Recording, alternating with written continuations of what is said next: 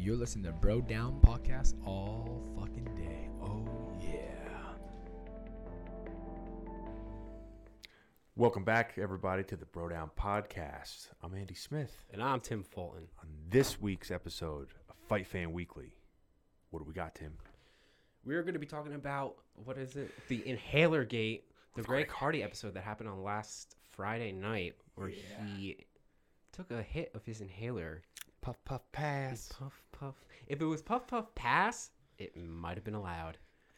So this was a little crazy. Yeah. So for those of you who didn't see it, Greg Hardy, I forget who he was fighting, but literally in between. He was fighting the Combat Wombat Oh, with yeah. the super mullet. The super mullet.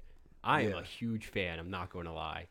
But in between rounds 2 and 3, he asked if he could use his inhaler. His team said yes, despite the fact that that is completely against the rules. And although he ended up winning the fight, the UFC has declared it a no contest. Yes. So that Well, the athletic commissions, I believe, declared it a no contest. I didn't know that they had that authority. That's the ones who have the authority. Oh, just kidding. The UFC can't do any of that. They don't have the power to overturn fights. So if the commission aside, if Dana White said that's not right, he wouldn't have the ability to do that. That's nice, Dana. Go fuck yourself, I think. I think that's how it works. Oh, I had no idea. It doesn't really work in the best interest of everyone if the promoter can choose what he decides the outcome to be. That's true. It's a conflict of interest. It is a little bit of a conflict of interest, but in situations, well, I guess that's why you have the commission. So I guess it's interesting. I watched the post-fight press conference. Yeah. And Greg Hardy was saying, "Oh, I've used this my whole career. I got it okayed by USADA. It's on the USADA approved list. It's never been used before. This is the first time someone's used an inhaler." I think he's confused because it's an approved substance. You can have an approved protein powder. You are not allowed to take protein powder when you're in the octagon. No, the only thing you're allowed is water. Water, and in some states, I think Gatorade and power drinks. Okay. That's it. It just boggles my mind. Not only he. All right, I can. He had it in his coach had it in his pocket, ready to go. So that entire team thought this would be okay. I don't know if they thought it would be okay or they thought they could get away with it. Yeah. Because it's the first time I believe he asked for his inhaler in any of the fights that he's had. So maybe they knew that if it got into the third round, he's going to get a little tired. And that's the other thing. This was the longest fight he's had so far. By far in the UFC. Yeah, and it doesn't look good when you need your inhaler halfway through. Oh, I have, what is it? Athletically induced asthma. Do you're in the NFL. You're okay? Literally an athlete. Yeah, that's all well and good. Some guys have low test. Some guys, have colitis, I'm sure, and other things. Yeah. But guess what? That's part of it. That's part of it. Not everyone's 6'5" and 300 pounds, Greg. Okay? I can attest to that. Yeah. So all 5'8" of me on a good day. Yeah, I don't know what they were thinking. Dean Thomas, I believe, is his cornerman. He should know better, dude. He's been in the game forever. I don't know if they thought they could get away with it, but that's a dumb move because he won the fight. Yeah. He won the fight. He was winning the fight. It wasn't even like he was... I don't think he was gassed enough to where that could have changed the course of the fight. If he was losing, I'd say, fuck it. Try it. Why not? Why What's not? the worst that could happen? They're not going to rule it a no contest if the other guy wins. Yeah. So whatever, he'll get fined or something. But that just shows that he's not confident that his cardio is going to withstand. He must have been worried. Yeah. Yeah. He seriously must have been worried. Think about that. Think about going into a UFC fight worried about whether or not you're going to go into the third round. Well, I'm sure you're worried about a lot of things. Yeah. It's easy to say, like, oh yeah, I've been in basketball games in high school and whatever. Yeah, no one's trying to kill you. Yeah. And it's not the same thing as a high profile. Yeah, and it's not an event. individual sport. Yeah. Wrestling is like the closest thing that you can get to with that. And I don't know. That's one thing I don't miss about wrestling. Dude, just the absolute exhaustion. Well, I know you're by yourself, but you do have a team, especially when you're wrestling on a team. It's different when you get into Yeah. like higher stakes. Like if you start getting into states and nationals and stuff like that, I was never that good.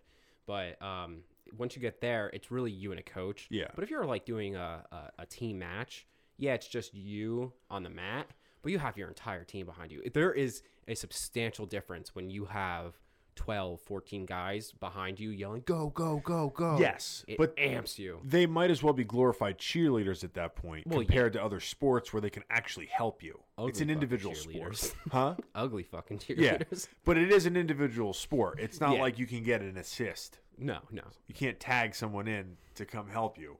WWE, you can. Yeah. Sometimes. But The chair, he used the chair. oh my god, he killed him. It looks like a car wrecking.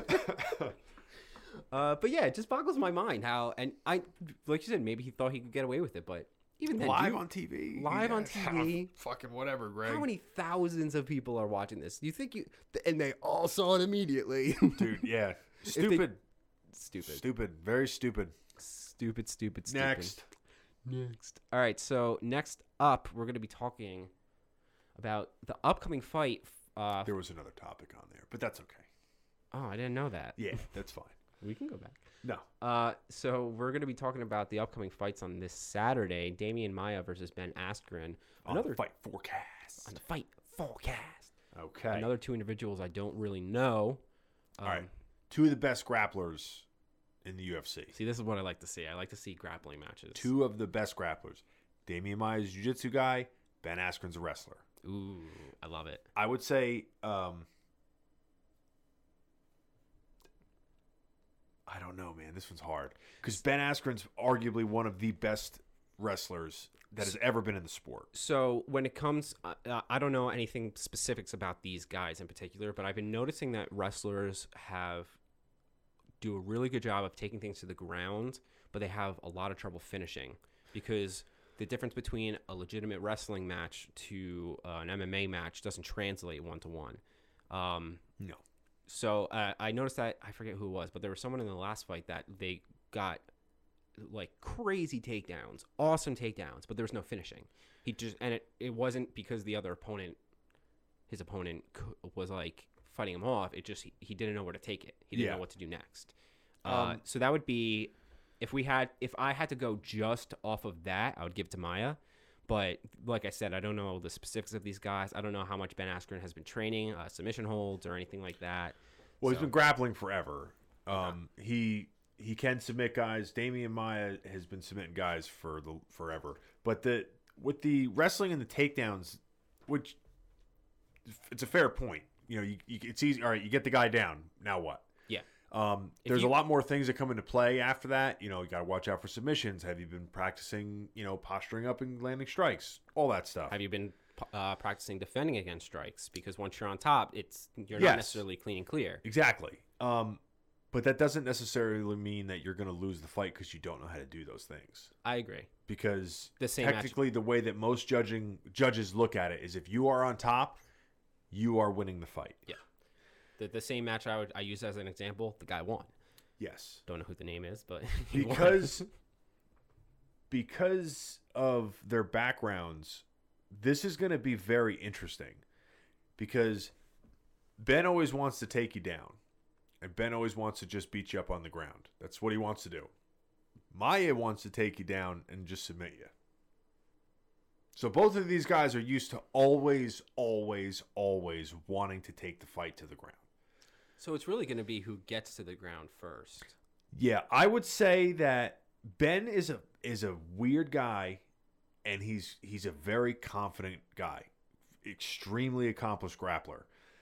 I would say that Damian Maia's hands have gotten better too, but it's almost, I'm trying to think of who I would think would want it on the ground more.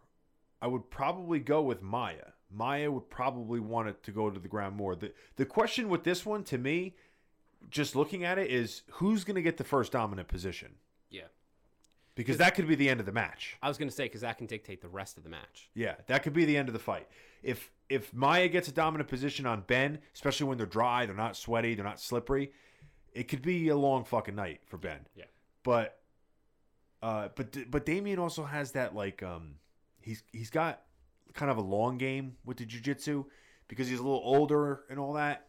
He doesn't have the ability to like jump and wrap somebody like some of the other guys do with like how quickly they take the back and all that. He's kind of like he just kind of like slowly suffocates you to death. Slowly weans you down. It's more of a you cannot make any mistakes type of deal, Gotcha. as opposed to a dude who, like, I'm trying to think, like Waterson when she took Joanna and Jacek's back. If you watch how quickly that happened, you're probably not going to see the speed like that from Maia.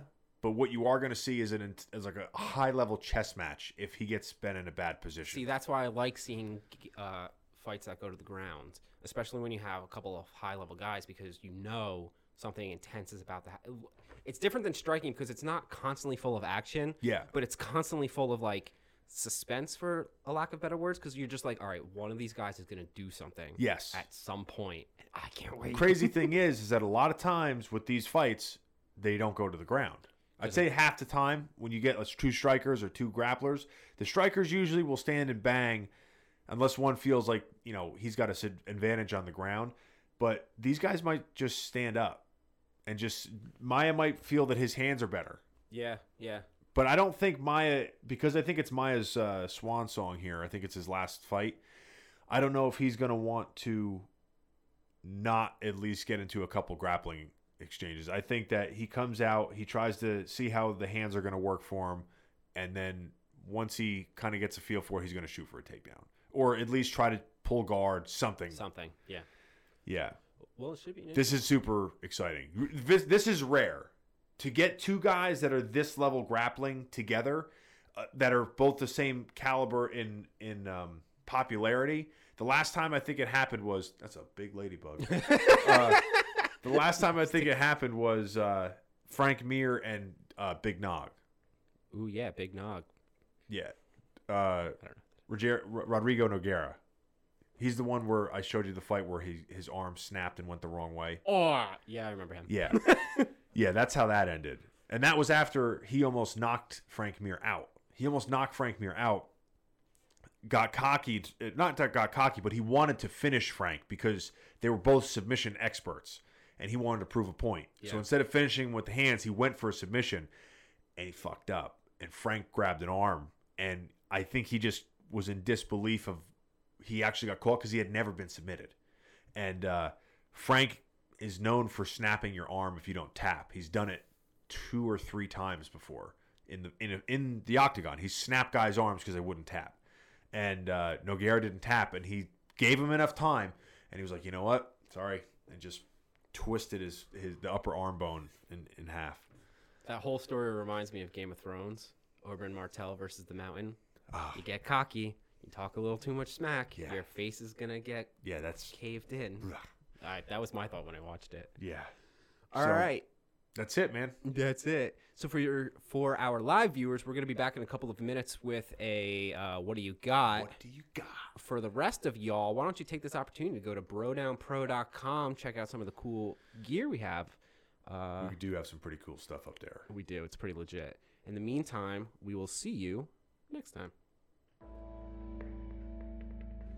You're listening to Bro Down Podcast all fucking day. Oh,